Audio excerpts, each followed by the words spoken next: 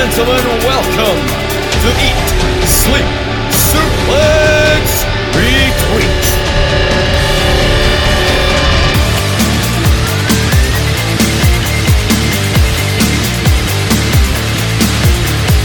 Hello everybody and welcome to the first ever edition of the newest show on Eat, Sleep, Suplex, Retweet. This is ESSR Central, our brand new show where we'll be talking about all the latest goings on and news from the world of professional wrestling over the past 7 days. Yes, you're used to hearing us talking about features. We're now going to be talking about the up-to-date current news. So this is ESSR Central. I hope you enjoy it, the first of many weekly shows here on this Eat, Sleep, Suplex, Retweet feed. Before we get cracking and start talking about what's went on in the last week, I will do a wee bit of housekeeping here. So you can find us on social media, on Facebook, Twitter, Instagram, at Suplex Retweet. Of course, you can find us on any good podcasting platform. Just search for Eat, Sleep, Suplex, Retweet.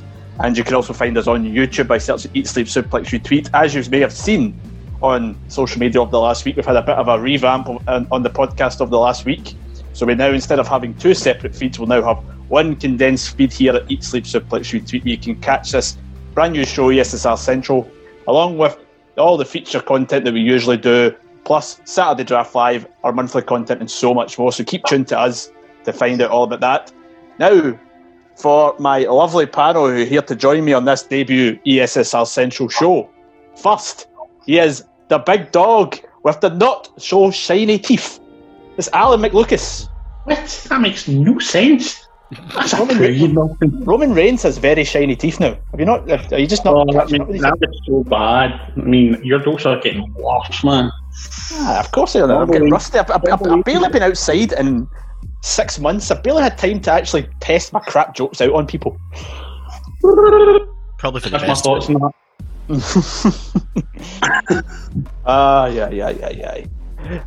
And up next is a man who claims to be the head of the Adam Cole fan club. He also wishes he had half the abs that Finn Balor had. It's Dave Hockney. How's it going, man? And that's the head of the Adam Cole Baby fan club. Thank you. Oh, Jesus, I shouldn't have done that intro. I should have done something else. You just set yourself up for that one. Moving on. that one. At the start of Tommaso Ciampa's theme tune, it says, "No one will survive." And no one will survive when this man starts giving out his impressions. Daniel Campbell, everybody. Well, hello, everybody. Welcome to Central. I've no idea who the hell I am, but I'm going with it. Sounds like John Wayne or something like that. Surely he is the Son of God. Oh, my God. What a great way to start off this new show. Rounding off our panel is a man who we describe as the Dick Dastardly of this podcast because of his dastardly actions and, well, you can get the rest. Gary King, everybody. Oh, thank you, Stephen. That was actually quite quick and witty for you. I know, I think I started bad and then worked my way better as I went down the list there, you know, so I'm glad I went that way. If I went the other way about, it would have just went flat by the time I got down. Yeah, lower expectations to begin with and then build from there. Absolutely. But guys, you are the panel on this, the debut edition of ESSR Central. How are you feeling? You looking forward to it? I'm excited, yeah. This is it's a new chapter in the podcast and just excited to get started. Yeah, and let's get cracking. Let's go with WWE. Let's start off there because even though we just had SummerSlam, yes guys, we did have another pay-per-view this past Sunday. Yeah, WWE did their edition of Payback. For some reason doing it for SummerSlam, but we'll digress a bit on that one. And we'll go to the main news that came out of Payback. And Alan, it's related to the Universal Championship. And we have a new champion just 1 week after we crowned a new champion. Yes, Roman Reigns, now the champion. What's your thoughts on that? Not surprised. I really look forward to this reign. Now he's a Paul Heyman guy. We'll properly get the heel reigns that we've been longing for some time. Again, it's a bit poor on the Fiend, Bray Wyatt. Another transitional title run. He didn't even get a month this time. It was so sad. But yeah, I think Roman being the champion gives it a stronger run. I think the Fiend will be the person that eventually overcomes Roman. That's more likely to be a Mania match, but I'm quite happy with it overall. I think the fans are finally getting what they've been asking for, and I don't think you can really complain now. We've got this heel run.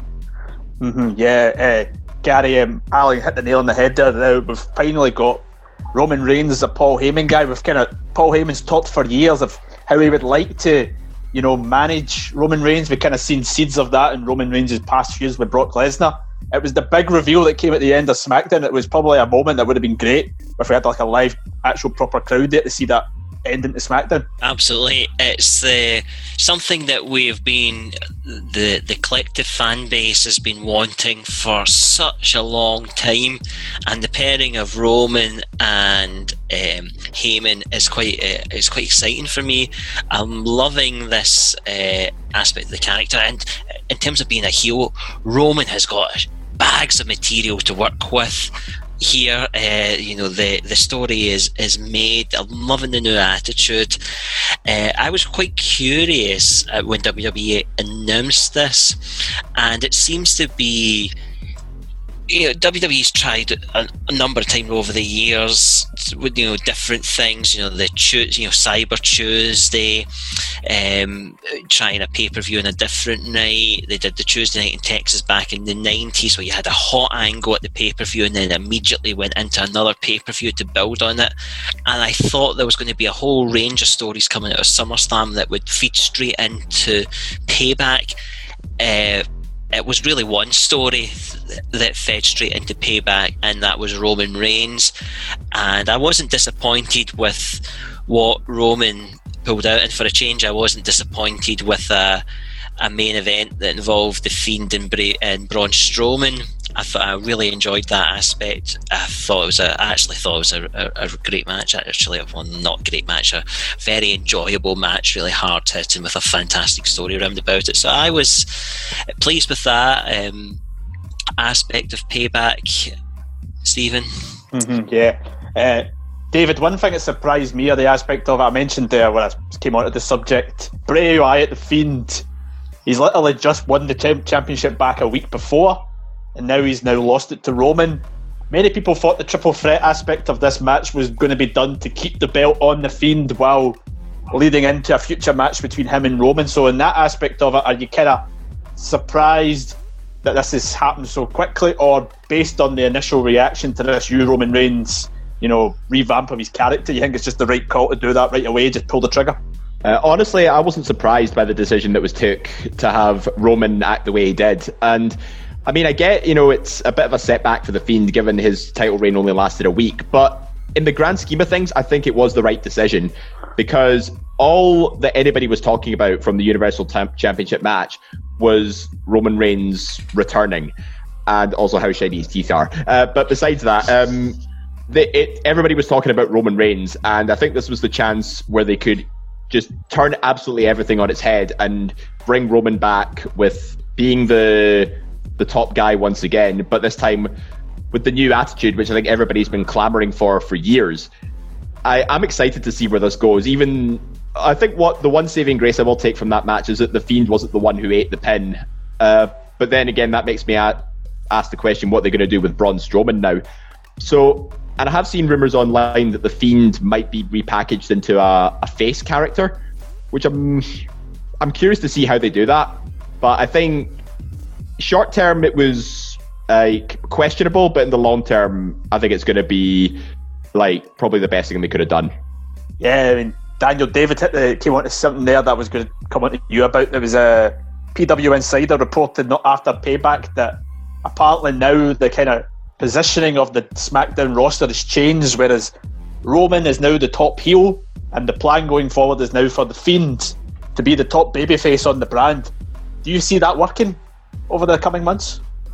If it does work, they're going to have to pull out an absolute miracle to make it work, because it's like, I mean, even though it has been done, it is like making the Joker the protagonist and Batman the villain. And yeah, there is a comic out there, it's called White Knight, and Joker becomes the hero, Batman's the villain terrorizing Gotham. But to give that kind of new twist to Wyatt, I don't know how it's going to be, because they've started out this new thing with Alexa Bliss as well. So how that will be affected by Wyatt all of a sudden going babyface. I don't see how that's going to work properly.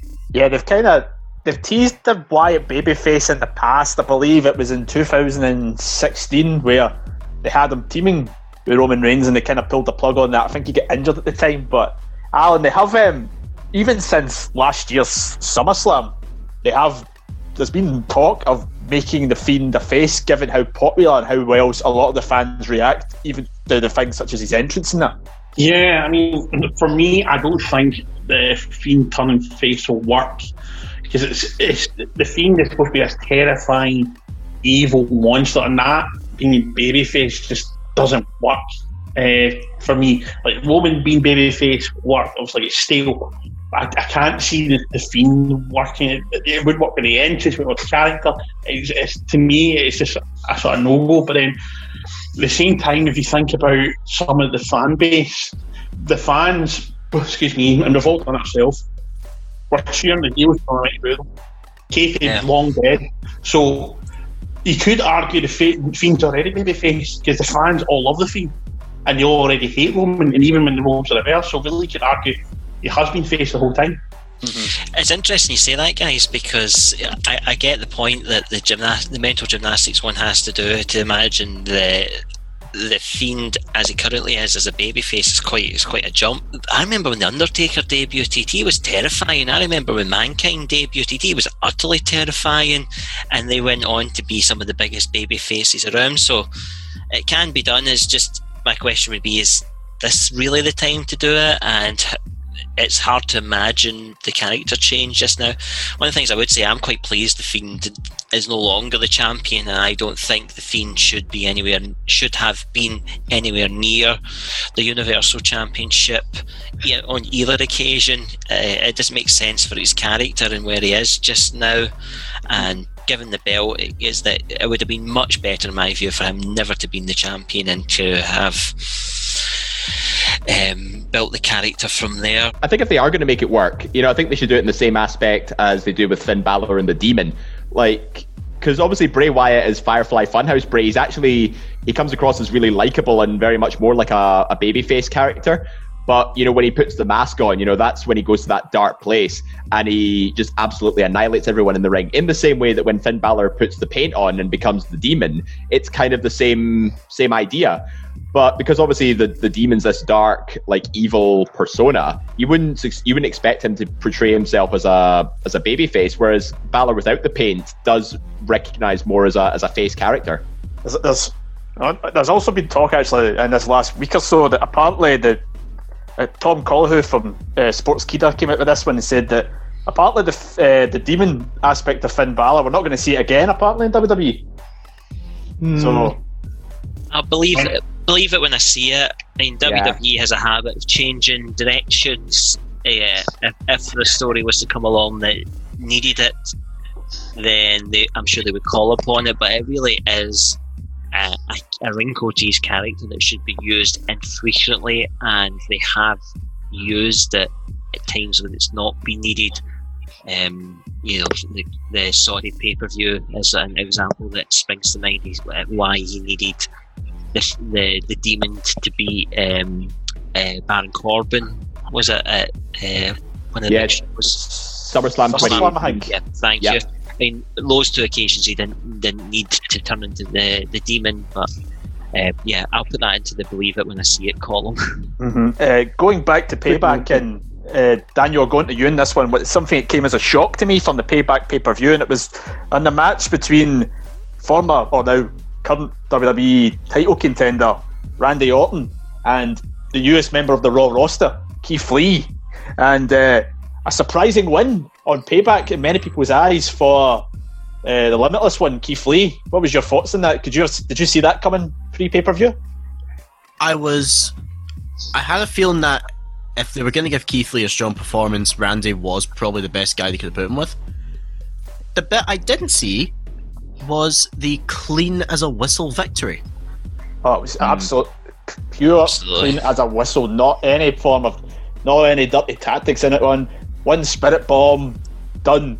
doesn't even do the Big Bang Catastrophe, whatever the heck that move's called, I can't remember. No, yeah, you got it spot on there. Yeah, it didn't even do that move. It was just literally a Spirit Bomb and done. Absolutely shocking with that one. And Dave, it kind of confirms a lot of theories that have came out over the last week or so from the likes of Gary Cassidy, Alex McCarthy, that Keith Lee has a lot of fans backstage. One particular, Vince McMahon. Yeah, he's very, very popular, not just with the fan base, with us as the audience, but backstage. Like, there's talks of Vince. Well, to paraphrase some of these reports, Vince McMahon is keen to push him to the moon, and I think he thoroughly deserves it. He could arguably be the best big man competitor in WWE. Although one thing that's really sort of soured on me is the fact that they've changed his attire slightly. And also that they've took away his spectacular theme song. There's apparently a reason for the theme song. Apparently they want to move away from the CFOS music. I think that's interesting. Sorry, Stephen. On the when Lee debuted in Raw, people lost their mind over the change of music and the attire, and thought the worst. And actually, what they have gone on to do with them, I think there was no need for either. I would prefer neither of those things to have changed, but what they've gone on and done with them is fantastic, and so is a really good early sign. 6 minutes 40 seconds this match lasted. The Riot Squad and the Iconics match lasted longer than this. It's not very often you would see that, and I think building Daniel's point, that's the thing in this match that took me by surprise, is the quickness of the match. I was settled down expecting a near 20-minute match with a lot more back and forth between the two of them, but Lee looked utterly dominant in the match. And you think a couple of weeks, the week before, a lot of people would have put their money on Randy Orton being the world champion, and here he is, putting Lee over. Absolutely, no doubts about it. Mm-hmm. Alan, was it even more surprising given what we saw the next night on Raw, with Randy Orton again becoming the number one contender for Drew McIntyre's WWE title? Yeah, absolutely. I mean, my biggest fear when Lee was called up to the Raw roster was he's going to become like another Ricochet. You have this big boom and then collapse, and that was my biggest fear. But to see that obviously Randy's prepared to push him and put him over, McMahon prepared to do it. I think also for sheer diversity, it's fantastic. They're putting a black man as the main man on Raw. They're going to push him up to the world title eventually. I think it shows WWE moving in the right direction with diversity. And also just Lee as well as a performer is phenomenal. And I kind of echo what David was saying. He could arguably be the best big man in history of WWE, and I think it means the limit for him. I mean, I think I'd be surprised by this time next year he's WWE champion, if I'm honest. Yeah, he's got the full package. He's athletic, he's powerful, he's got so much charisma. They don't call him limitless for no reason, because he is limitless in terms of his potential, and many people are kind of tipping him for the Royal Rumble. So it's only about 4 months away. I mean, it's hard to believe that Royal Rumble's so close, given everything we've had over the last year. But from Payback as well, David, I think there was one other big thing that we kind of thought from the pay-per-view as well. Sadly, it's not the Riot Squad Iconics classic, as Gary described it there with his lengths. I didn't say it was a classic. Don't throw that at me. I just said they got 9 minutes. It was the other women's tag team match that we saw. It was for the women's tag team titles, and we've went in the space of a week from 2-belt Sasha to no-belt Sasha, as we have new women's tag team champions in the forms of Shayna Baszler and Nia Jax. Yeah, it's and I'm actually I think this was probably my favourite match of the entire Payback card. Not just because of the match itself, and that finish from Shayna Baszler was absolutely spectacular. Using Sasha to make Bayley tap out instead of using her own hold to do it. But I'm really curious what they're going to do with the Shayna Nia tag team, and I'm getting echoes of Team Hell No almost a bit, two individual competitors who obviously there's clearly a bit of tension between the two of them, but they work very well together as a tag team, and I think their chemistry is just going to develop over time, and as a result they'll grow into a stronger tag team. So I'm very, very optimistic about where it goes, and it gives new direction and new character growth for both Shayna and Nia, who I think were both getting a bit flat following like WrestleMania season. Yeah, Daniel, David's made a great point there on the comparison between Team Hell No. There was aspects of that towards the end of the match as well. The two of them had that brief hug of congratulations before they then realised, no, we actually don't like each other, and they went on. So if they kind of do a fraction of what they got with Team Hell No all those years ago, they could be onto something good with these two. It'd be brilliant, because I would love to see that side of Shayna and Nia come out on Raw. I would love to see them actually, they are badasses, like when they're required, and pardon me, like they're badasses when required in the ring, but then you get to see more of their character. Like, it's not just, come in, tap them out, leave, or come in, squash them, leave. It's not that. It's actually, there's more to these people. And I think, I'm not saying give us a, Team Hell No when Harry Met Sally style scene with these two. I don't mean that. They don't need to do that. Just let them go and have their fun. Just let them be like, oh, really, you can do that in this match? Well, watch what I do. Let them have a game of one-upmanship. Let it develop. Let's see how it can go. I never thought when I came on this show tonight that there'd be a comparison between Nia and Shayna and Team Hell No. Team Hell No had 2 talented members. This team has 1 talented member. I thought Shayna looked like a star in this match, and I will just never be convinced about Nia Jax. Should we maybe... how many opportunities is we're going to get? Nobody, very few people care that I can see. Let us try comparing a different team. Let us compare Nia and Shayna to Gary's favourite team ever, Men on a Mission. Oh yeah, there was only 1 star in that tag team. Yeah, blasphemy. He even say the great man's name in the same sentence as Nia Jax. So yeah, Nia and Viscera then. Just to add on to that Team Hell No comparison, there was a little line on Raw, you might have missed it when they were doing their promo, where Nia said, quote, "I am the tag team champion." Oh god, she's going to be like, so what?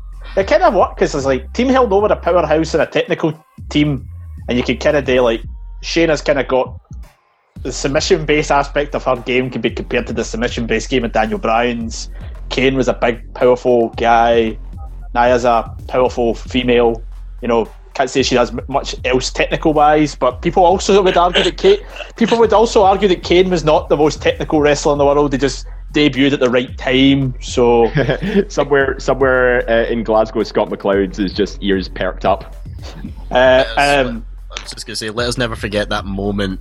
Kane dumps the Gatorade on the mall and just goes, "What am I doing? I'm going to Disneyland."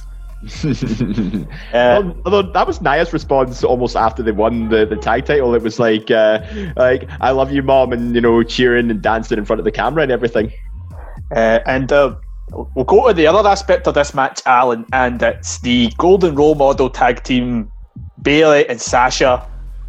Now no longer tag team champions. They had 4 belts a couple of weeks ago. They only have 1 now. There's a bit we saw after the pay-per-view on Twitter with Sasha, being very blunt and saying, "I didn't tap," to maybe start the descent of this one. At what point do you think WWE will now pull the trigger on the Sasha Bayley feud they've been meaning to pull the trigger on for what feels like 3 years on the main roster? I think it's going to be either the tail end of this year or the start of next year for the first match to be the Rumble.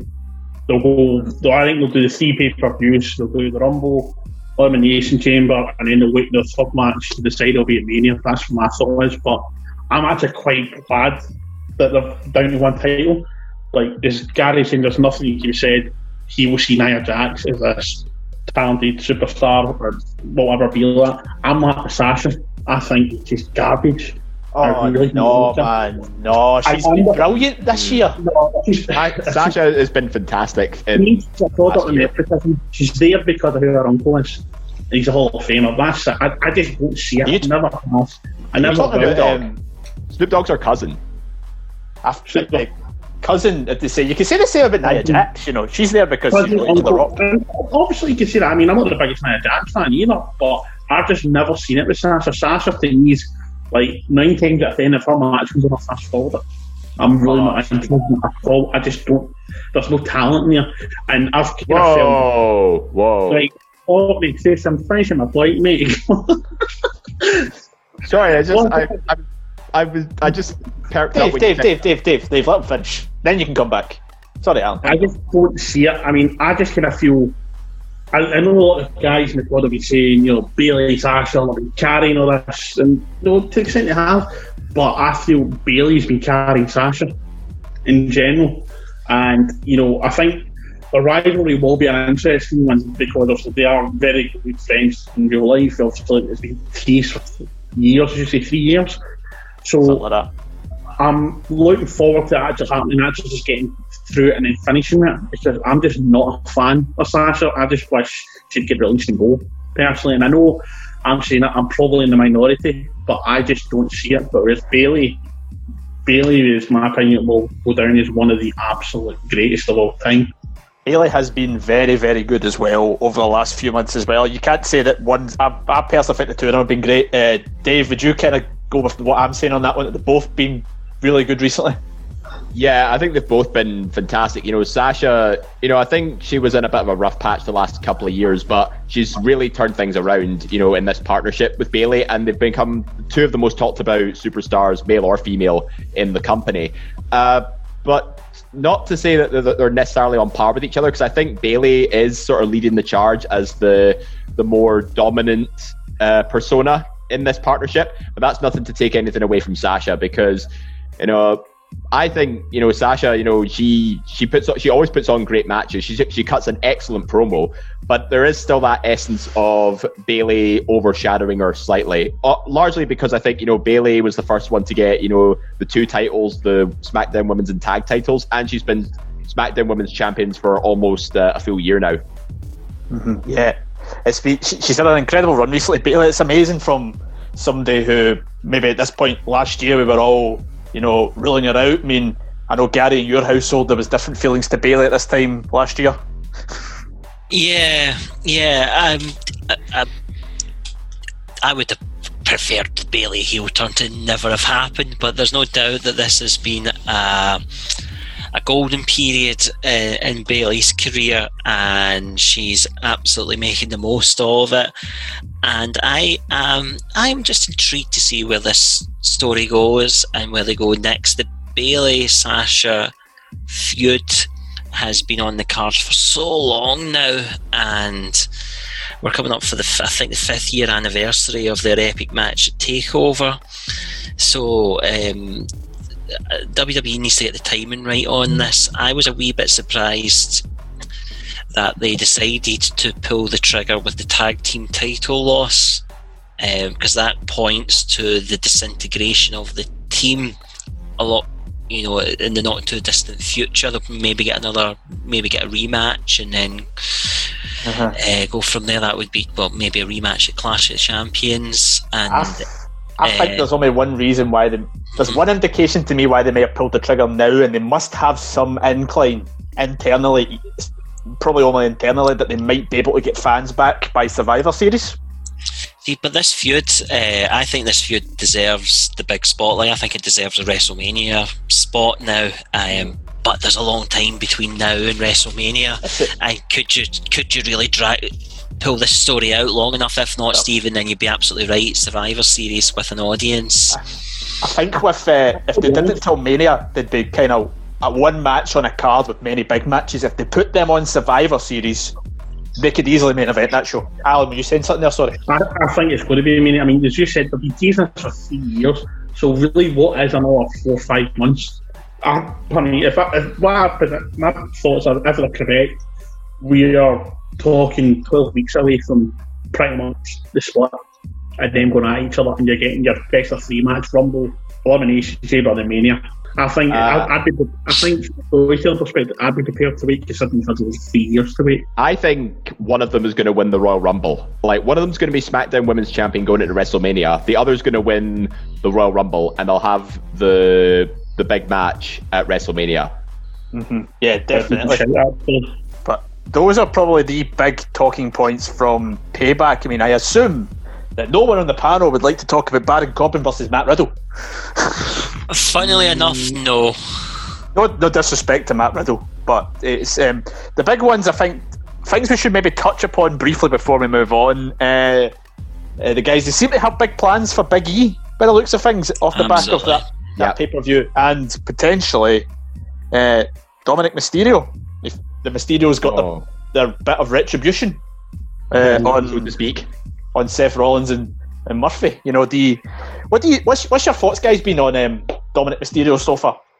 I'm really impressed with how well Dominic's, just flung himself right into the lion's den, so to speak. Like, I'm really glad he got rid of the hood on his on the top part of his attire. He must have been listening to our show. Yeah, I mean, we called it out I think post SummerSlam, and he's just gone and done it. But yeah, back to the match itself. I think Dominic teaming with his dad, was a really good way to just sort of ease him in a bit more. Give him a more high-profile feud with Seth Rollins, and I believe he was the one who got the pin as well against Murphy, which is it's got to be a huge morale booster for him. But Dominic has not looked out of place whatsoever, whether it was on pay-per-view or whether it was on Raw the next night. He's proven that he can hang with a guy as talented as Seth Rollins. Mm-hmm. But Daniel, off the back of this match between the Mysterio families, that partly came out. Well, we heard on Raw about Rey Mysterio was pulled from his match with Seth Rollins, and apparently he's suffered a legitimate tear to his triceps, which is believed to be pretty much a full tear, and he will not require surgery, but he could be out for a couple of months at least. Do you see this as another blow to Rey Mysterio, who seems to have been stop-start since he's returned to WWE a couple of years ago? Obviously it's going to be a stop-start in terms of him actually being able to participate in the ring, but it does actually, in my mind, it'd probably be better if they can continue a storyline with him and with him being there for Dominic. Ray could easily become Dominic's manager for the foreseeable future, because I remember, I think it was when they were building up to this WrestleMania still, or when they were thinking about next year. Actually, no, I remember hearing about this around Survivor Series time. They were considering Dominic versus Ray for WrestleMania. Mm-hmm. So if they want to potentially still do that, having Ray and Dominic be an on-screen pairing is still a pretty good option. Mm-hmm. Mm-hmm. I mean, Gary, what they kind of chucked Dominic into that number one contenders match on Raw. I think obviously because Ray was meant to be in it, he was a logical person to be in that. But where do you if they're going to continue to have Dominic on Raw over the next few months or so, where do you see his kind of position on the card? Do you think he'll maybe go down, maybe feud with somebody like the Hurt Business in the coming months? Yeah, I mean, he's been very fortunate to come on and go straight into a feud with Seth Rollins, but where does an untested talent like Dominic go from there?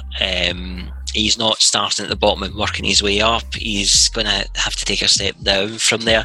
I thought his inclusion in this championship tournament was, if you call it that, was a good move. He's clearly popular and he has exceeded everybody's expectations thus far. I've been intrigued with some of the booking he's had as well, and kind of I had sort of feelings of like an NXT type of introduction, in the sense that he comes in, he's been getting these, putting on these big performances but not getting the victories. He's earning his stripes. It's not something that we often see with WWE booking on the main roster in that way. So I've been really interested in this go, but I can see him taking a step down, and that's where the big challenge for Dominic will be when he slips into that mid-card. Can he stand out from the pack? What has he got that's going to make him different? Because he is going to have to stand on his own 2 feet at some point. He's going to have to move away from his dad. The heel turn that's been rumoured for him to become a disciple of Seth Rollins, for that to happen, there's going to have to be some more tension between Dominic and his dad. I'd actually quite like to see that feud, Ray put over his son on his way out. Would be quite, or put over Eddie Guerrero's son rather on his way out would be a better way to do it. So I'm intrigued to see how this one goes, Stephen. I think WWE's got an exciting new act in its hands, and the challenge remains on Dominic to make the most of the time and the opportunities he's got, but big challenge when he steps into that mid card is not to become like a sort of Baron Corbin type character. Speaking of UACs on WWE, Dave, one UACT seems to have split opinion both on how they've been introduced, their actions over the past few weeks, has been Retribution. And in the last few days, according to Post Wrestling, apparently Retribution, the stable who can appear anytime and cause anarchy anywhere, are now Raw exclusive. Yes, the stable who can appear anywhere only now appear on Raw. Like, this is to get WWE booking written all over it, because that's the thing about when you're trying to create unpredictability in a stable, is that they can appear anytime and anywhere, and this just restricts them in the worst possible way. It's like, all right, you can cause anarchy and mayhem, but just do it on a Monday night, okay? Like, it doesn't work like that. That sounds like your form of anarchy. I'll go mental once a week, the same time a week. I am very organised. But yeah, I think the initial spark of Retribution has now sort of died down a bit. Like, because I mean, I was a bit intrigued at first when they came out on SmackDown, and they were demolishing the set like a la Nexus style in 2010, and they got the chainsaw out. Like, that was pretty spectacular. But it's just, I've lost all interest in it now. There are more pressing storylines that have garnered my attention, as aforementioned, like the Shayna Nia dynamic, the push of Keith Lee, and the emergence of Dominic. Like, there's just so many better natural storylines that are occurring than this forced Retribution angle. Mm-hmm. Yeah, I mean, Alan, the thing about the Retribution thing is WWE seem to be kind of teasing a wee bit. They've got these various NXT talent showing up under the masks, but apparently the ones under the masks aren't guaranteed to be the ones revealed. That to me kind of feels like the only excitement aspect of Retribution, is the kind of teasing who might be in it. But as Dave says, the way they've kind of booked them, it's been very stop-start. Yeah, it's been very anticlimactic, and going by WWE's history in situations and storylines like this, I think it's going to be quite anticlimactic when you are revealed. It'll probably be Tajiri. I'd love Tajiri back. I'd be like Tajiri in the Hurricane, and I'll be like, what? I'll be like, oh, Alan, that'd be amazing. Rebooking this really, they're doing this really well here, Alan. Yeah. Hornswoggle. You ruined it now. No, murdered it. I just think, Akira Tozawa and his ninjas are more interesting than Retribution at the minute. I mean, I know they were strongly linking the Miz with it. How the Miz appears, similar clothing, he always appeared late in SmackDown. I feel that WWE are just going to drop the ball on this, and I think when it comes to large factions that start to dominate, they do go stale quite quickly. They do seem to lose the interest and the peak of their fans quite quickly. And Dave's made the point. Dominic Mysterio, Keith Lee, and others are far more entertaining and enticing to go and watch than Retribution coming in, and everything you see them is different sized people. There's just no coherentness. There's no cohesiveness. I can't speak. No coherentness to the whole storyline. Mm-hmm. Yeah, it'll be interesting when they kind of reveal it and see who's just under the mask. But again, can they capitalise it? We've seen what they did with the Nexus. I mean, who killed the Nexus? Who's asked that question before on a podcast? Another thing we kind of seen from Monday Night Raw, Daniel. It'll hurt the hearts of many people, including our own David the Goat Campbell. The Iconics are no more. They lost to the Riot Squad again this past Monday, and as a result, the Iconics had to split up. Apparently, Daniel, there is a lot of talk backstage that Vince is very high on Peyton Royce and is very keen to give her a singles push, which may be why they broke them up. What's your thoughts on it? Obviously, I had the feeling that at some point the Iconics were going to split. As much as I would have loved them to have been, together, like when they came in and together when they go out, it's I knew it wasn't going to last that way because WWE just worked that way. Peyton Royce, I have no doubt Peyton Royce is probably like one of the best workers that they have character-wise. My only concern is if they have such big plans for Peyton Royce, what's going to happen to Billie Kay? Like, please do not let Billie Kay fall by the wayside. That's the one thing I don't want to happen. Yeah, that's interesting. I mean, Gary, what would happen to Billie Kay? You know, she might end up with backstage skits with Kayla Braxton. They've done there before.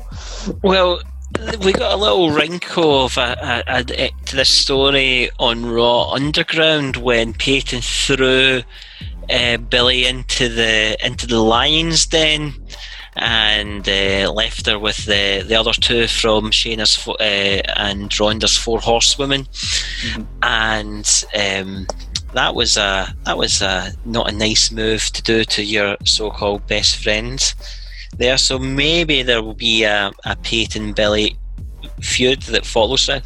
I've got to say, the breakup of the Iconics, it came from absolutely nowhere.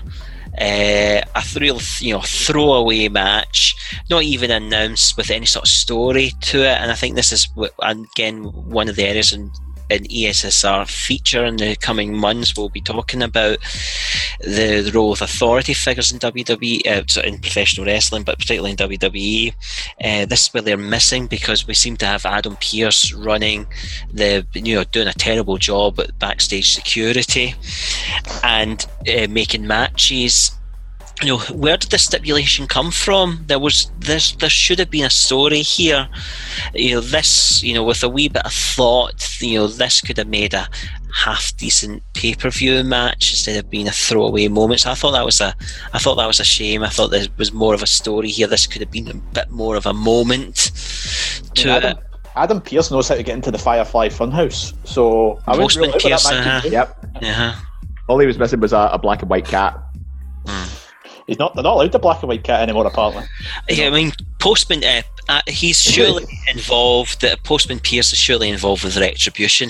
There's elements of the Aces and Eights story here that somebody on the inside has got to be letting them in, or they're already inside, which is why they keep circumnavigating the security. It's going to be Stephanie, isn't it? It's going to be Stephanie. Oh God, no! Oh no! Oh, you've made it worse now. Oh, that's worse than Hornswoggle being part of Retribution. I'd rather the frickin' Alliance. Oh man, but Peyton, if she is the one that WWE is going to strap the rocket to, and we do need more depth on the women's division. Definitely need more depth there. We need some more credibility when it comes to title challengers. Asuka needs people to wrestle. Peyton and Billie would be very credible singles competitors for that. I think Peyton's first feud, it wouldn't surprise me, Stephen, if it was with Billie, if they were to have an issue that forms following on from Peyton's actions at Raw Underground. Yeah, that's a good question of what's next. Who's going to be the next challenger to Asuka? I mean, the logical choices would be the likes of Shayna and Nia, but if they're tag team champions, they're going to obviously defend their belts potentially. They could be going on any roster. The Riot Squad, they're off the back of 2 wins in a row. They could go into that, but again, that's 2 credible wrestlers as well in their own right. The other one probably that they still need to build up as well is Bianca Belair. Another one that apparently Vince is high on, which is hard to tell given that he never puts her on the bloody programme. But I digress. I was about to go on a rant about Bianca Belair, but we could save the rant to their next talking point and go to Alan. Can I add one thing about Iconics before you move on? Go for it. I totally agree with everybody said, but there's one aspect of my mind that I just can't get rid of, and it's purely from a business perspective. Is McMahon prepared to push her, make her a champion, to stop her from moving to AEW with her husband? She isn't that big a star in the grand scheme of things. And becoming their equivalent of like Becky and Charlotte. I mean, there's no reason why she couldn't. There's no reason somebody else couldn't do it in WWE, but is that part of the reason they're scared of losing their talent at AEW? Because AEW just seems to have a blank checkbook. So, and her husband's already there. I mean, there's already the rumours that Renee is potentially going to go to AEW once they're known. Renee's not going to AEW. I'm sorry. See if Renee shows up in AEW, you know, I'll Keep my hat. You can keep my hat. Can I just remind you of one last thing before you move on to the next one? You said those exact same words about a Mr. Dean Ambrose. Said there's no chance he's going to AEW. That was Campbell, not me. That was Campbell, not me.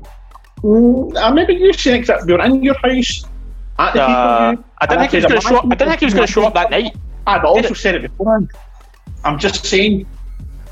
On another note, you're talking about blank checkbooks, Alan, and I'm going to go on to a man who you've been very vocal about in the past in this podcast. A man who now apparently is not under any form of contract, given his merchandise was removed from WWE.com. Brock Lesnar is apparently a free agent. And can you hear that? Can you hear the angels singing Hallelujah? Hallelujah? You say that, Alan, but the speculation, I mean, WrestleVotes on Twitter, they're very good at predicting stuff. They don't seem to get a lot wrong in terms of that. They say essentially that they're just waiting for the right time. Lesnar's just waiting for Vince to come calling for him with enough money, and WWE are just waiting to the point they need him. So, do you think it's a foregone that he's going to go back to WWE, or could we see him maybe, you know, packing it up, maybe going back to UFC, or heaven forbid, he goes to AEW? If he has any brains, he'll just leave it behind and stay retired. WWE is now building enough stars, they don't need him.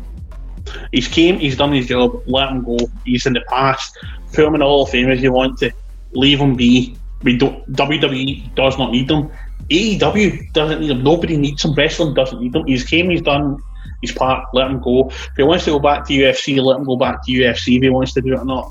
There's no reason to bring him back. I can't see it, because when you're building guys of like the same size and speed and build and technical ability, like you're talking about Keith Lee, why bring him back unless you're going to do a big one-on-one match at WrestleMania with the two of them? That'd be it, because that'd only be it for a one-off match. But for me, don't bring him back, leave him. Well, that's the thing. You've obviously mentioned one good reason to bring him back. The chemistry between him and Keith at the Rumble this year was fantastic. But Daniel, I'll go to you on this one. I think about in a time where there's WWE are soon going to move out.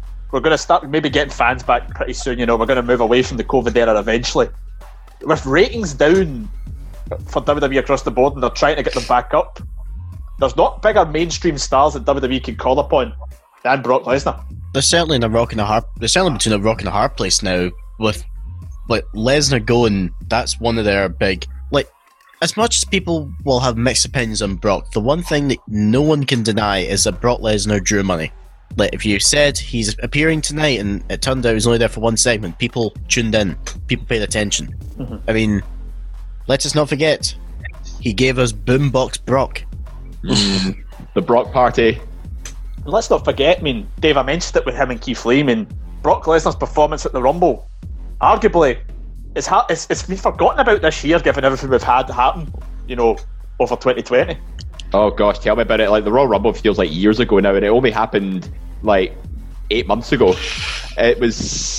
But one thing I didn't overlook was the interaction between Brock Lesnar and Keith Lee, and I think that was a very interesting point raised. Like, if Brock is brought back for, say, a handful of appearances next year, if he enters the Royal Rumble, I think if it comes down to him and Keith Lee, and Keith Lee ends up winning, Keith Lee has to last eliminate Brock to do so, because that'll not only pushes him to the moon, but it also gets him a definitive one-up over one of the greatest WWE has ever hosted. And with regards to like jumping ship to AEW or UFC, I think he'll only go whoever is willing him to pay the most money, because he could comfortably retire with the amount of money he's made at the minute. And I think he's one of those people who likes to have a quiet, sort of peaceful life outside the scene, because he doesn't always come across as a bit of a badass on screen.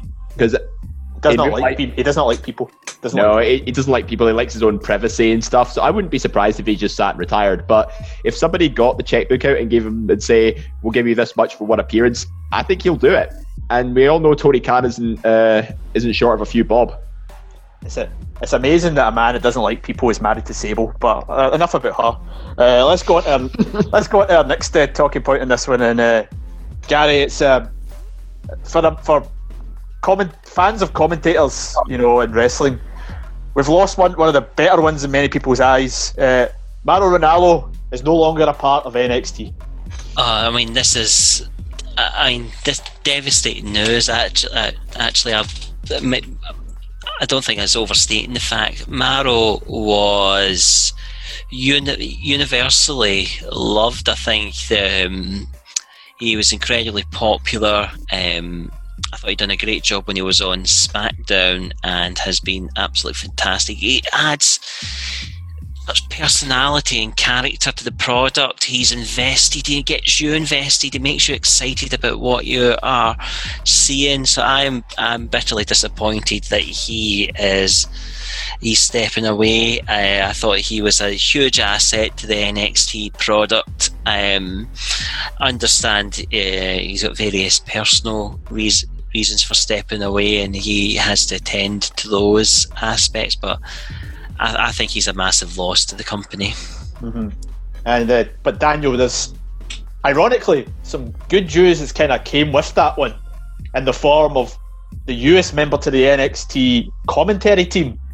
It's Wade Barrett, back with WWE. Now apparently his appearance last week on NXT was meant to be a one-time gig, but we did see him last night on the Super Tuesday edition of NXT, and there's a lot of talk that Wade Barrett will be a permanent addition to the commentary booth. Anybody who's listened to his work in Defiant Wrestling here in the UK, where he was with NWA just earlier this year, knows he's brilliant on commentary. You know, could this be a great addition to the NXT commentary team? It is kind of funny that, and while obviously we have Mauro leaving, we get good news in the form of the guy who used to proclaim he had some bad news for people. Yeah, no, it was quite an ironic one. Like, Barrett, in my mind, is... Like, I've always enjoyed hearing him speak. Like, he's always had this kind of... It's one of those voices that when he speaks, you listen. And particularly when I heard him in commentary, because I watched a few of the Defiant shows when they were running, and I caught a couple of the NWA Powers that he did. And he has got a great grasp of commentary. It's just obviously we're going to get to hear him flesh out a bit more, kind of maybe work more towards the WWE style of commentary. And I get the feeling this is something that'd be pretty damn good for him. I'm looking forward to it. Mm-hmm. Yeah, Alan, he seems to compliment him and Vic Joseph seem to compliment each other quite well. You know, they don't seem to overawe each other. They both know their stuff. You know, if we could maybe add Nigel McGuinness potentially back into that mix, it could be an interesting dynamic. Absolutely, and there's a natural chemistry between them.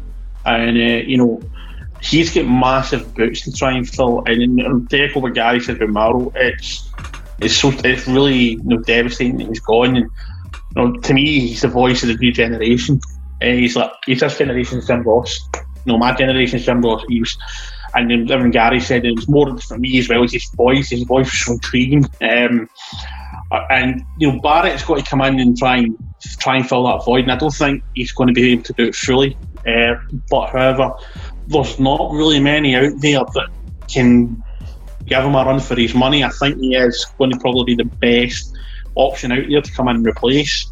As you say, adding in Nigel McGuinness could add another dynamic which would be quite interesting.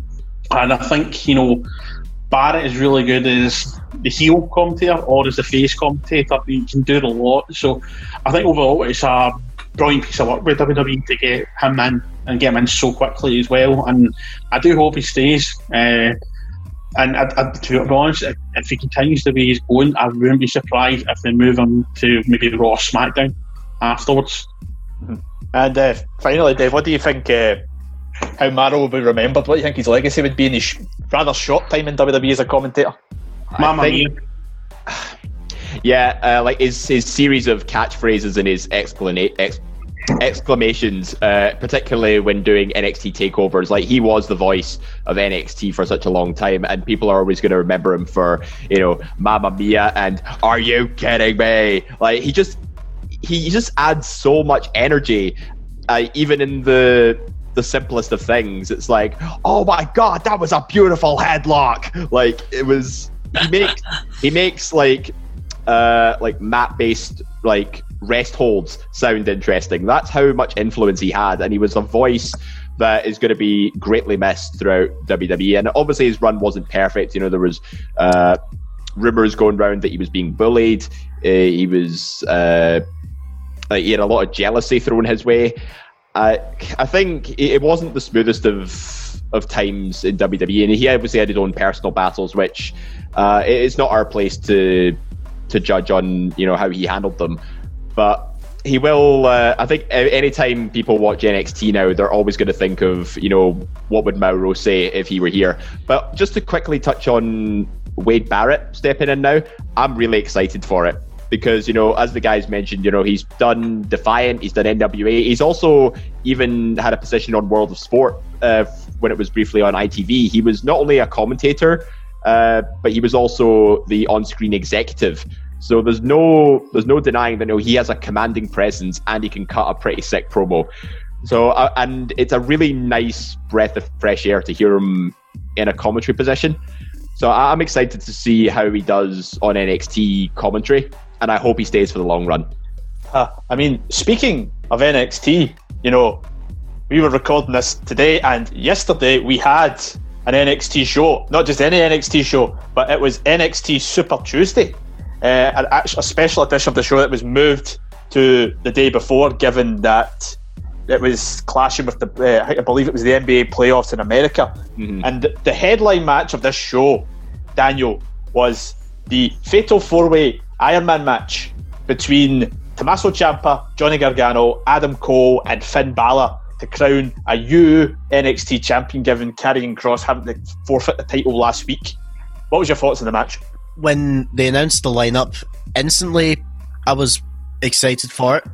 And then there was a post that Johnny Gargano put up on his Instagram account where he made a very bold proclamation. He referred to the four of them as the Mount Rushmore of NXT. I wouldn't argue too much against that. No, I couldn't think of anybody else that could fill that criteria. I think that's possibly the greatest compliment you could give to NXT, to have the four as the Mount Rushmore of it. Did you see the graphic they advertised for it as well? It was like all their heads and like they had their busts on a plinth. Like that's how much they value these four guys. And certainly the four of them went out there, and of course, like, first off, the match is historic because it is, to my knowledge, the first time an Iron Man match has been done where it is not a straightforward one-on-one or a tag team match. I believe so, yeah. But yep. I couldn't find an example of it when I looked back either. Yeah, I think the only time where there's been four participants in an Iron Man match, it was the Hardys versus the Bar in 2017. No, there has been other ones about wrestling outside of WWE as well. I think there's been a few of them going about, but no, I thought going in, and when I watched it, I had a similar idea of it. It's a hard type of style, you know. Triple threats and fatal four ways are hard to pull off anyway, because you're always, you know, people in and out the ring all the time. It's not just straight one-on-one match. But I think having them, so many of them, in a 60-minute match kind of helped them, because there wasn't much at any point where any of them looked truly gassed, because they had enough time to go out. You know, they can go out for about 5-10 minutes or however long and then come back in. So in a way it worked, you know. Dave, what did you think on that? Yeah, I agree. I think, you know, having the four-way, you know, it was good to protect the health of all the guys involved. You know, and like you said, you know, it avoided them from getting absolutely gassed by the end of it, because the last time I've seen Finn Balor compete for close to almost an hour, it was in the 2018 Royal Rumble, where he basically went from start to finish. And, you know, he looked absolutely cream crackered by the end of the Royal Rumble. Whereas the end of this match, I mean, he obviously did look knackered, but not as knackered compared to the end of the Royal Rumble. And I think it also protects like Ciampa as well, because obviously he still has some neck issues. He's got some knee issues. So I think keeping his action like somewhat limited, but still getting well into the mix of everything, I think that was really, really well done. Mm-hmm. Aye, yeah. So obviously it went to a draw between Finn Balor and Adam Cole, and they will be meeting next week. You know, a rivalry between the two. It's been kind of teased since Finn Balor returned to NXT. Dave, I'm going to go to you, because while we were recording, there's been a post on Twitter by the Wrestling Votes Twitter page, who have said, over the past month or so, discussions have transpired regarding NXT moving off of Wednesday nights. No decision imminent, however, talks are ongoing, and the numbers over the last 2 weeks when NXT's not been on that date, or not been on against AEW, might have some impact on this decision. What's your thoughts on hearing that? Now that's quite interesting because, you know, we like to have a discussion about Wednesday Night Wars between NXT and AEW, but I think this potential move to Tuesdays might actually benefit. I don't think it'll benefit like just NXT. It'll benefit us as the fans because it means we don't have to pick and choose between two promotions. You know, it gives us a chance to watch more stuff going on. And, you know, I remember last year we discussed the issue of counter programming with NXT and AEW. But if they're making Super Tuesday work, you know, I think I don't see any reason why they shouldn't like move to Tuesday, because in essence it helps the fans more than it helps the product itself. I mean, that's just the way I'm seeing it at the minute. But in the grand scheme of things, it doesn't really make a difference, you know, whether NXT is on a Tuesday or a Wednesday, because people are still going to watch it. But it also gives them a chance to watch other promotions as well. Now, what that does for, you know, competition's healthy between, you know, two rival promotions. I mean, maybe I'm not the best person to talk about it, but I think we the fans, you know, we're the real winners with this potential this move. Mm-hmm. I mean, Daniel, critics recently of NXT over the last year have said maybe they tried too hard to try and beat AEW, and sometimes it kind of comes across with the way they kind of run the program. If they were not to have that competition anymore, I mean, if they did go Tuesday, they'd technically be against Impact, but I don't think they'd be on the same slots. And obviously AEW Darts on a Tuesday, but that's a YouTube show on late at night anyway. Do you think this could actually benefit both NXT and AEW if they want to run separate? I think the problem that most, like some places had, like WWE and WCW had a similar issue back in the late 90s with Raw and Nitro, was some shows just didn't make sense. Mm-hmm. And then there'd be shows where the storytelling on both was brilliant, that you had options. But I think if they actually have them on separate nights, that gives the shows their own time to do their own thing. And then that way it's more just being, okay, we want everyone to be still talking about us tonight when that lot go on the air tomorrow night. Mm-hmm. No, it completely makes sense. And if it's something, Alan, it's interesting, Alan, that they're actually talking about this move potentially. You know, I didn't think WWE would budge on it. I thought they'd be quite stubborn on staying on Wednesday nights. I mean, we've discussed this when AEW first came out. This isn't a ratings war anymore because of, you know, social media, digital platform streams, back people can record things on like the Sky Plus and BT and so forth. So it's never been about a ratings war. The only reason I can see WWE actually moving is they are still treating it as a ratings war. And if that is the case, and it seems to be the general trend, is maybe every 8 weeks out of 10, AEW is winning ratings war for the reason to move. However, that's the only business perspective I can see that they're looking at it and thinking, like, let's move to Tuesday. However, personally, it's not going to affect me because when I get to watch it, it's still going to be on the same day. It's still going to come on earlier as a Wednesday. It's not going to affect me much. So that's the only way I can see why they've actually decided to move. I can agree with David. I'm still going to watch AEW, but I think there will be marks out there who are going to treat this as WWE is blinking first in the Wednesday Night War. I mean, speaking of AEW, we'll go on to them now, and they, this coming Saturday, have their main pay-per-view of the year, their second ever edition of All Out. Folks, are you looking forward to All Out? I mean, I know it's quite hard to kind of look forward to a big pay-per-view in this kind of time, but is it something, are you intrigued by what's going to be planned? Yeah, definitely. Mm-hmm. I'm looking forward to it. I mean, I think I've not seen a bad AEW pay-per-view. I think overall, if you take the whole product into consideration, I think AEW is a far superior product at the moment. I just really enjoy AEW. But don't get me wrong, I'm not saying I don't enjoy WWE, but just not as much as AEW. I think the card looks fairly good as well. AEW are quite good at hiding, you know, the sort of potential spoilers. A lot of people seem to think, well, this is going to go this way, and it doesn't. And the match I'm really intrigued to watch is the Jericho Cassidy match. I think that's got potential for everything. You know, you're going to Mimosa Mayhem match. Yeah. Mm-hmm. Yep. I didn't see it because I couldn't quite remember the title. I knew it was Mimosa something. I'm just kind of thinking it's going to be a bit of everything for everybody. You're just going to have, obviously, you're going to have great technical wrestling. You're going to have the humour aspect. There's going to be some entertainment. You know, like Clark, is a massive fan of comedy wrestling. There's going to be a great aspect to that because both the guys are so charismatic. Jericho's hysterical. I think it's got potential to be absolutely sensational. I really do. The Mimosa Mayhem match. A match that could be won by pinfall, submission, or throwing the opponent into a tank of mimosa. Yeah. I wouldn't believe it unless it was written.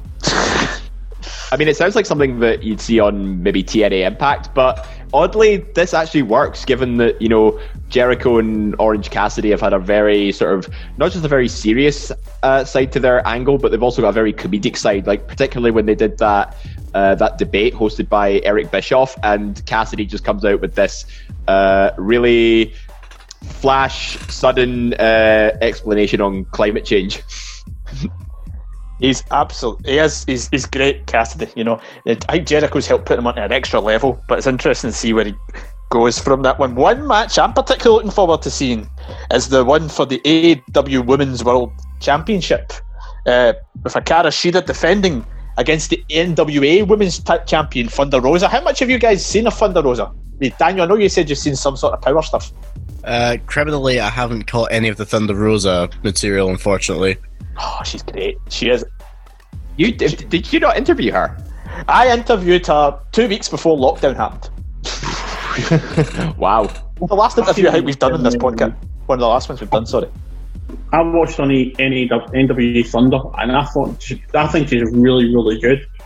I'm actually hedging my bets on this potential being match of the night. Oh, because I feel a lot of people underestimate. I know we have spoken about previously. A lot of people underestimate the AEW women's division, and it has been disappointing. But Hikaru Shida has been a constant quality wrestler throughout the whole she's been time. a standout since day one. I think she's been the best in the roster. You can't really fault her at all. And then with Thunder Rosa, you know, she is in the same boat. I think, you know, this is a dark horse match for the match of the night. I really wouldn't be surprised if this stole the show. Yeah, I mean, I think if you asked if you ask most wrestling fans, what match do you think will be match of the night? I think some would maybe say that. I think the majority would say Hangman and Kenny Omega versus FTR. Yeah, that's what I was going to say. I think the tag team title match is going to be absolutely outstanding. Yeah. I think it's got... I mean, I'm surprised. I'm very, very surprised we're not seeing Bucks versus FTR. I thought this was the type, but they might save that for bigger crowds. Yeah, I think, you know, early prediction, I think FTR is going to win the tag team titles. Like, given Hangman and Adam Page has now been kicked out of the Elite, I think this is going to lead to a dissension between the Elite, and then I think FTR might face a few other tag teams in between just to give them a strong tag title feud, and then the Young Bucks bounce back and they'll be the ones to defeat FTR. I think you might be right. I think they'll save that for when a bigger crowd starts to return. Mm-hmm.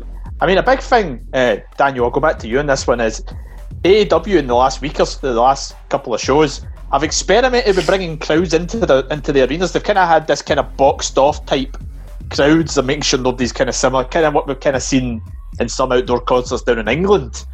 Do you see that being a formula that could work for a lot of for wrestling companies, even wrestling companies over here across the next couple of months or so? Well, from what I've seen, it's going a lot better than what we saw. I remember I think it was maybe halfway through lockdown here, some promotion in the States ran a show where there was completely no social distancing, and I think maybe 10 people in the crowd were wearing masks from the whole thing. So anything is better than that, but from what I've seen of the crowd spacing, the spacing is good. There's plenty of room. My understanding is they have members of staff sort of patrolling the area just to make sure everyone still keeps to the distancing and stays within their groups. I think it's something that could work. I don't see any harm in trying something similar rather than, you know, let's just have random people from our developmental system there, or tell you what, let's have people watching a webcam where they totally can't play or put up any dodgy images. AEW will launch a counter product, the Lightning Coliseum or something. I like the Thunder though. I think think the Thunderdome was really good. Don't get me wrong, I do like the Thunderdome. It's just, obviously going back to competitions healthy and stuff, you might think, would they try something similar, but they've obviously gone the alternative and actually just brought back a smaller crowd that's hopefully distancing and wearing masks. Mm-hmm. Looking back on this all-out card, they've got officially, there's 7 matches are officially announced. There's an eighth match that'll be added after this week's Dynamite. Obviously, it's not happened at the time of this recording. There's an interesting stipulation in one match, actually, that kind of came out of nowhere to me. It's the match between Matt Hardy and Sammy Guevara, the Broken Rules match, where apparently, if Matt Hardy loses, Matt Hardy must leave AEW. But he's only just joined. Well, he must be winning it then. Oh, surely, yeah. I mean, because Sammy Guevara had a win over him in that tables match last week, I think. Yeah, I think Guevara won the match last week. Yeah. I don't know. Matt Hardy might be teasing something. I mean, I don't know what you guys have thought. I've not been very big on Matt Hardy's run on AEW. No, I mean, apart from Stadium Stampede, I think was his high point, and then he's just become another face in the crowd. Not unless they're going to unleash their version of the Fiend. They've got, I don't know, the Devil or something like that, and Hardy comes out with horns or something. I don't know. Like they're going to pretend to try something like that with him, and he comes up there Bray Wyatt gimmick. But I kind of agree with you, see. I think he's going to win, and plus usually they trend with in wrestling, the face usually wins over the 3 legs, don't they? Most of the time, yeah. You occasionally get the heel winning it, but it's usually some way to propel the heel. Speaking of propelling the heels, 8-man tag team match on the card. The strange team of Matt Cardona, Scorpio Sky, and the Natural Nightmares. They are a natural nightmare to me. I fucking hate them. Dustin Rhodes and QT Marshall taking on the Dark Order. Now, I'm going to go on record on this podcast tonight as a man who's been very, very critical of the Dark Order. They have done an absolutely fantastic job of making the Dark Order absolutely must-see TV. Because you weren't big fans of them, like, back at the start of the year. I mean, have they like converted you or something? I'm not fully converted. No, I'm not fully converted. But what they tried to do with them last year, they tried to make them this whole Ministry of Darkness, satanic type thing, try to do all this stupid stuff. They've kind of just did this thing where Brody Lee's has led the stable, and the rest of them have kind of just done a bit of charisma about them, and they've just let them go out and beat people up, and it works. I mean, we saw it with that match on the Saturday Night Dynamite where Brody Lee destroys Cody. And one of the bits of storytelling you've seen this year. Full-on squash match like that was insane what Brody Lee pulled off. And then he comes out and covers, he just pours over the old smashed TNT championship over him. If that isn't symbolic, I don't know what is. It's absolutely fantastic. Brilliant stuff. And obviously, the main event is Jon Moxley versus MJF, where Moxley is banned from using the Paradigm Shift finishing move. But can he use the Dirty Deeds though?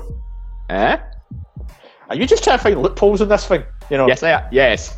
I did not lift him. He was on his feet. Were on the ground. Or he does that Bulldog version. The Bulldog version. Yeah. The headlock DDT sort of move. Yeah. The one that Bayley uses. No. Bayley uses that move now. Does she? The Bulldog. It's in the Bulldog as a facebuster type idea. But she uses it. She does not use Bayley to belly as a finisher anymore. She uses that. What's wrong with the Bayley to belly? It's pish. But when she does it from the top, it's just not believable as a finisher. But when she does it from the top rope, it'll hurt. You're both fly level, and she's just basically lush enough to get off your feet, and then just rolls you over. Come on. No, I'm a Hockney in this one. It's not a believable finisher. But I take your point. If it's the top rope, yeah, it is a good finisher. But all of that, it's garbage. I mean, we're digressing on the match now. A lot of people are tipping this to be the moment where MJF wins the championship. I still think he's too raw for it. I don't know about you. I don't think he's ready for it. I think he is the future of our company. I think he's going to be a multiple-time world champion. I've got no doubt in that. And I know you're not quite a big fan of his in-ring ability. And in that aspect, I kind of look at a Miz level, a guy who wrestles to be safe and not to push himself too far, but his mic skills are just incredible. His mic skills are good. I didn't like his match with Cody at Revolution. I thought it was too long, monotonous. Did not buy me on it at all. Given the build they did for it the 3 weeks before it was unreal. With Cody going through all those different, with the lashings and the cage match with Wardlow, top draw storytelling, and the match sucked. I would have rather seen that cage match on at Revolution rather than Cody versus MJF in hindsight. Yeah, they did it too soon, and then the whole feud between the two of them just went to absolute nothing. And we had like what felt like 6 years of MJF Jungle Boy matches. I mean, no disrespect, I do think Jungle Boy is actually brilliant in the ring. I think he's going to be a big star as well, but they did it far too much. It was just like every week it was like him versus him, and then him versus throw Luchasaurus and Marco Stunt. I think MJF's called it a year off of being the champion. I think, see the kind of play MJF right now, the way Angle was when he first came into wrestling in WWF, where he was undefeated, he goes about his undefeated streak, and then the moment he gets beat, he goes off the rails. See if they did sort of like that with MJF. I hope that's the outcome, because I agree with you, I think it just sounds too early. We kind of can't really predict much, because the only previous champion before Moxley was Jericho. He had it the 6 months, then Moxley took it off him. Moxley's approached the 6 month mark. Maybe they will, but I would rather he retained it all out, and then, I don't know, put him in a title match with somebody like Page, Hangman Page, assuming they lose the tag titles, and give him the title. I think, and then he drops it. Page was in a very good. When they had, before the COVID stuff hit, Page was in a very good position. He was getting very over with the crowd in the tag team with Omega, and it's quite hard to kind of judge it fully with not having full crowds.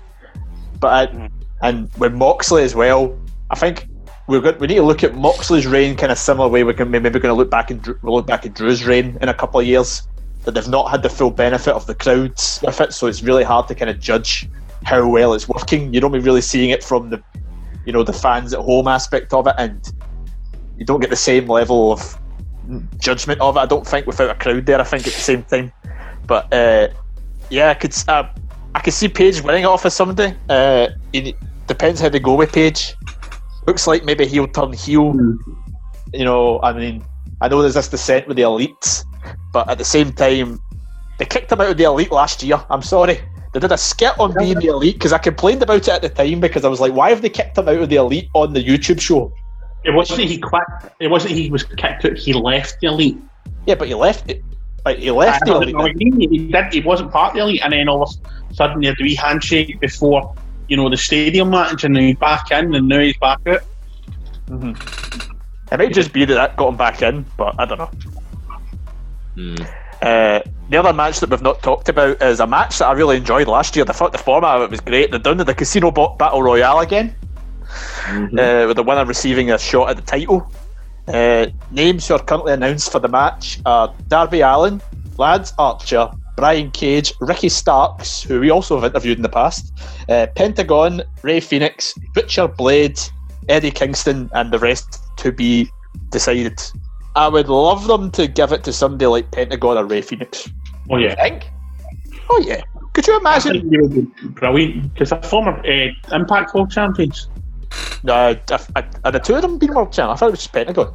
Phoenix had been. I know Phoenix has been the world champion with Triple A as well. Yeah, he was the Triple A champion. They've been world champions elsewhere, but the only thing is, because they're now part of this sort of faction with Eddie Kingston, I can't see them winning.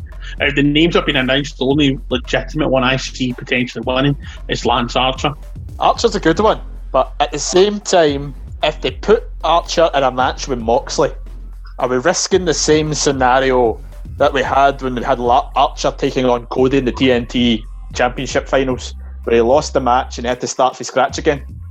I think if he got a title match, it'd be a squash. It'd be like Brody Lee and Cody. See, I think if MJF is the favourite to win, I think a face person's got to win this Battle Royal. Now, instinctively, as soon as I heard that announcement, my immediate thought was Darby Allin. But I reckon they've done the Darby Allin thing too much. Yeah. I'm thinking it's just happened so often. I think it'd be redundant at this stage. So I reckon somebody who has not appeared in AEW. I think it's going to be one of the TBD people who's yet to be announced, because it looks like a very heel-heavy battle royal at the minute. And it's very heel-heavy. The only face in it is Darby Allin. Yep. So I can understand why you predict Darby Allin. So I think it's got to be I think it's got to be a face character who will be, who's yet to be announced, and they'll be the one to face a heel champion. There's a match on Dynamite, on tonight's Dynamite. It's Private Party and SCU taking on Jurassic Express and Young Bucks. The winning 4-man teams will face each other. So probably the 4 guys who lose that match will go into the Battle Royal, which will probably be Private Party and SCU. I think will lose it. And we'll have Jurassic Express versus Bucks, because they will not leave the Bucks off this card. Absolutely not. I think that could be there was a 7th match announced that was going to be a tag team match, and it was just be TBD versus TBD at the minute. Yeah, that's the one I just mentioned. Yeah. Right, got you. So it'll be Young Bucks versus Jurassic Express, hopefully. So if Jurassic Express and Young Bucks win the 8-man, it'll be Jurassic Express versus Young Bucks. Similarly, if Private Party and SCU win the match, it'll be they two versus each other. Okay. I wouldn't necessarily agree with that, because I think, I know they're not confirmed yet, but I wouldn't be surprised if Luchasaurus or Jungle Boy are actually dark favourites for the Battle Royal, because they're very over the fans. They both had really good matches all through this year. I wouldn't be surprised if they end up in the Battle Royal and they're in, the final 4-6. Mm-hmm. It's an interesting one, but it'll be interesting to see what happens when All Out airs this Saturday. You can watch it on Fight TV. Should be a good card. Last year's All Out was pretty good as well, and if it's anything like any of their past AEW pay-per-views, it should be a really, really good show. Before we kind of round off this week's first edition of ESSR Central, there's a few other wee areas we'd like to talk about. One of them comes from Impact Wrestling. I know Impact Wrestling have done really well over this whole lockdown period, so big credit to them. And on this past week's show, they crowned a new Impact World Champion, where Eric Young, formerly of Sanity in NXT and WWE, has went back to TNA, and he is now the World Champion. Daniel, I'm going to go back to you. You were quite quiet in the recent segment there. Just hearing that Eric Young's a World Champion again in TNA, what's your thoughts on it? I'm glad that it's been done the way they have done it now, where he's came back as a veteran and he's looking to prove that he's still one of the best in Impact. And it's better that they've given him this run rather than the whole mock Daniel Bryan run they did with him years ago, which I just didn't see the point of. Daniel Bryan's storyline was a lightning in a bottle moment. Just don't try and recreate it. Even if it was one of the best, even if you had the best guy in the world, just don't try and do the same thing. Eric Young always deserved his own stories. Even when he was in Team Canada, I bloody loved him. Everything he did was brilliant. Just the goofiness of his character, just how well he could work in the ring. Everything was there. And then I just hated when, as soon as the Sanity moved to the main roster, dead in the water. Ballsed it. They ballsed it so badly. Sanity and NXT were so good.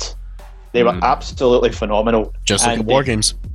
They ballsed it. He was amazing in War Games, and the main roster, he amounted to nothing. And he was acting like a really good sort of mentor figure for, guys like Big Damo and Nikki Cross as well, a couple of superstars who we've seen regularly here in Glasgow and ICW.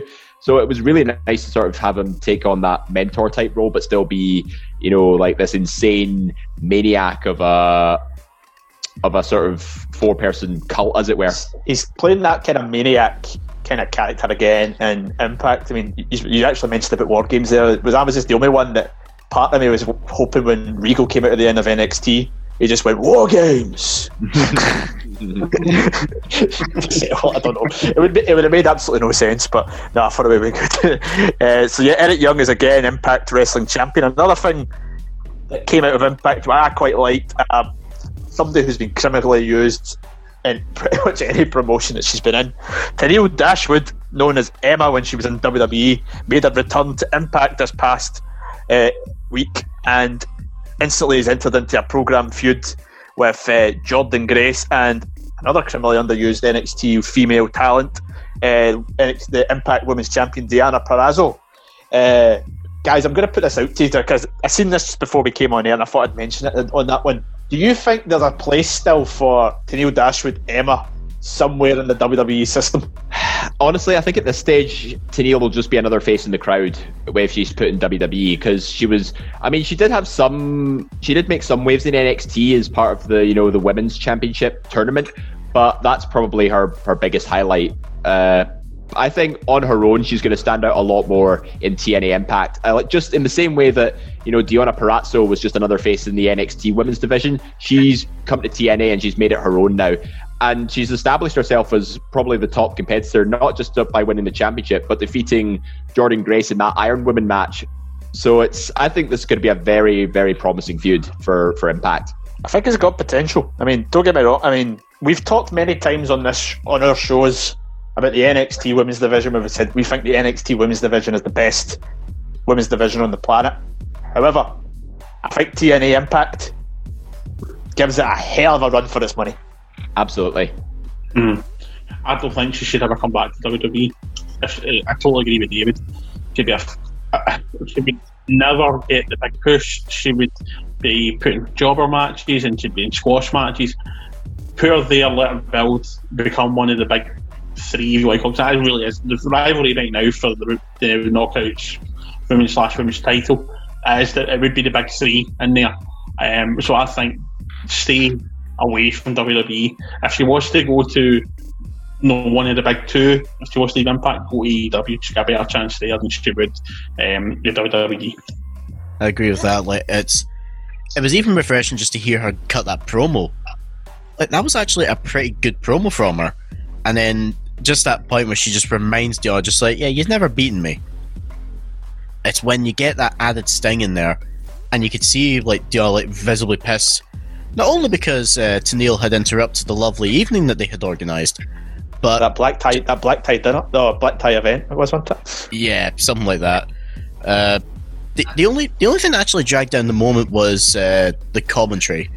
Oh, good God Almighty! It was basically it was Todd Grisham Christian level, wasn't it? Oh, geez. You took the words right out of my mouth. It was literally just, it's Tenille Dashwood.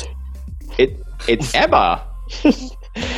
It's to give his perspective, the Impact Wrestling announced team is the husband and wife duo of Josh Matthews and Madison Rayne. And it was Madison Rayne who killed it. Oh no, that's bad. I think it was it Campbell who said he hates Josh Matthews' voice. Yeah, he can't sell anything. I mean, it's like you've won the lottery, mate.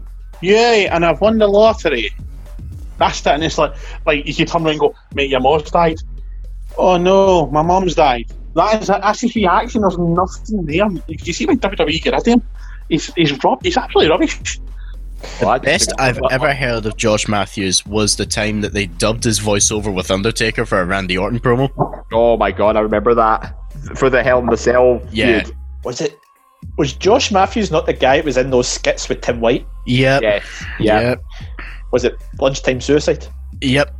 Oh, that was tacky. Oh, very tacky storytelling. I unfortunately found the playlist of them one day because I was talking to a couple of guys about it a while ago, and that it came up, and I found the playlist, and I'm like, oh, actually, it was. I mean, his acting's bad enough already, but then they throw him in a situation like that. Like, sweet lordy.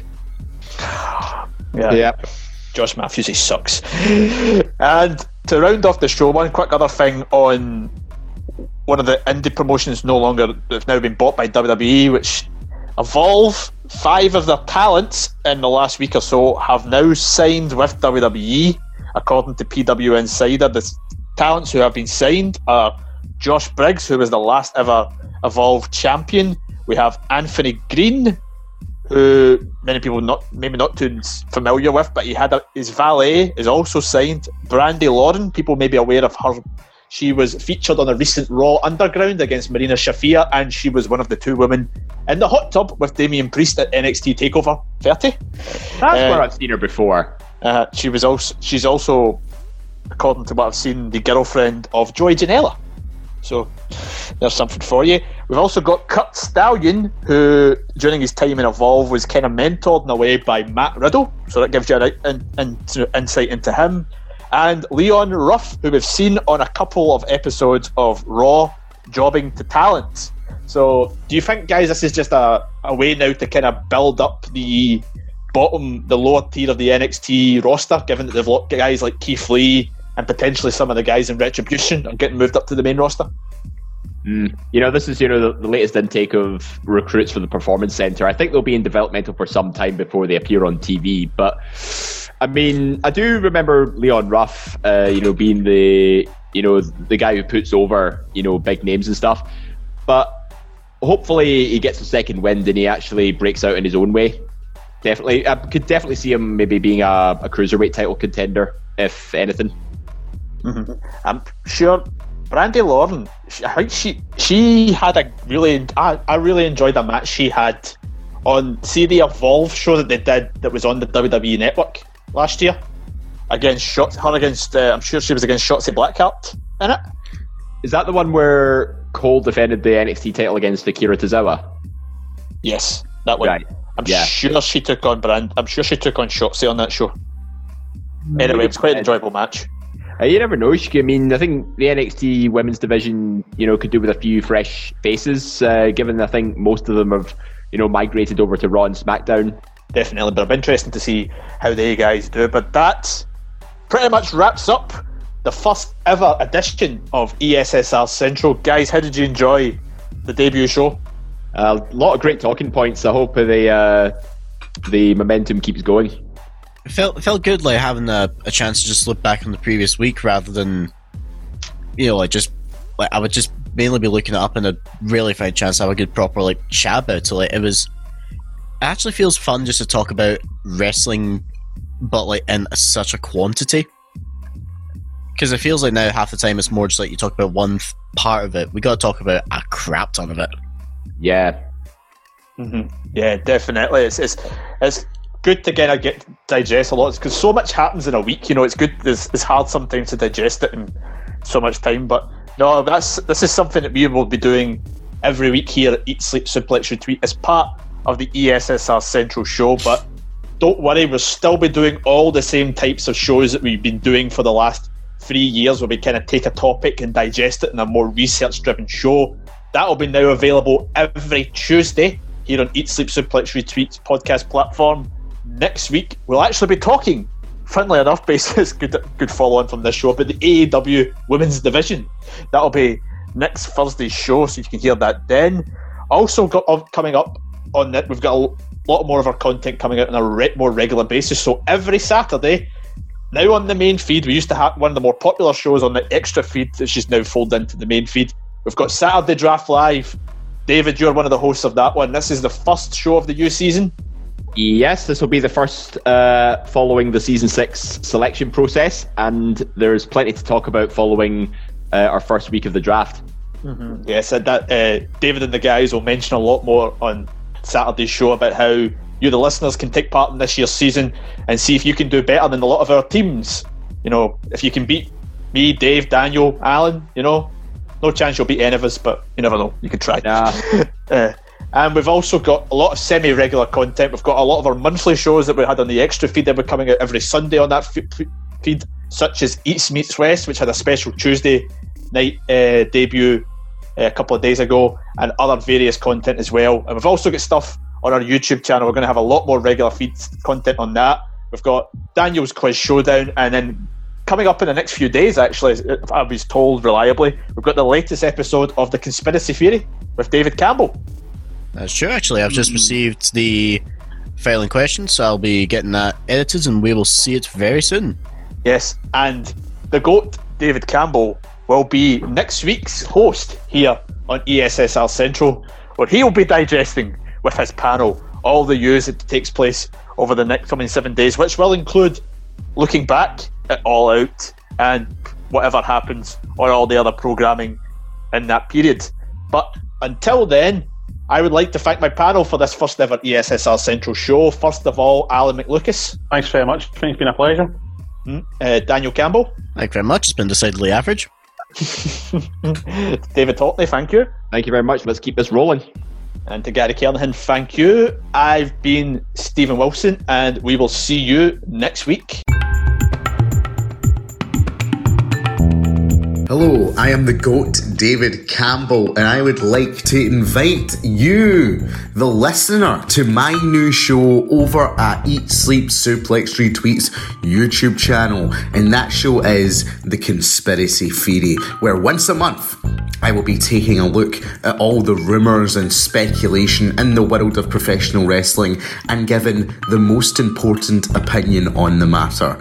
My opinion. Yes, that's right. Head over to Suplex Retweets YouTube channel, like, share, and subscribe, where you'll get a lot of other great content over there, such as the new hit show, Quiz Showdown. But don't forget, check out my new show, The Conspiracy Theory, on Suplex Retweets YouTube channel. Farewell, friends.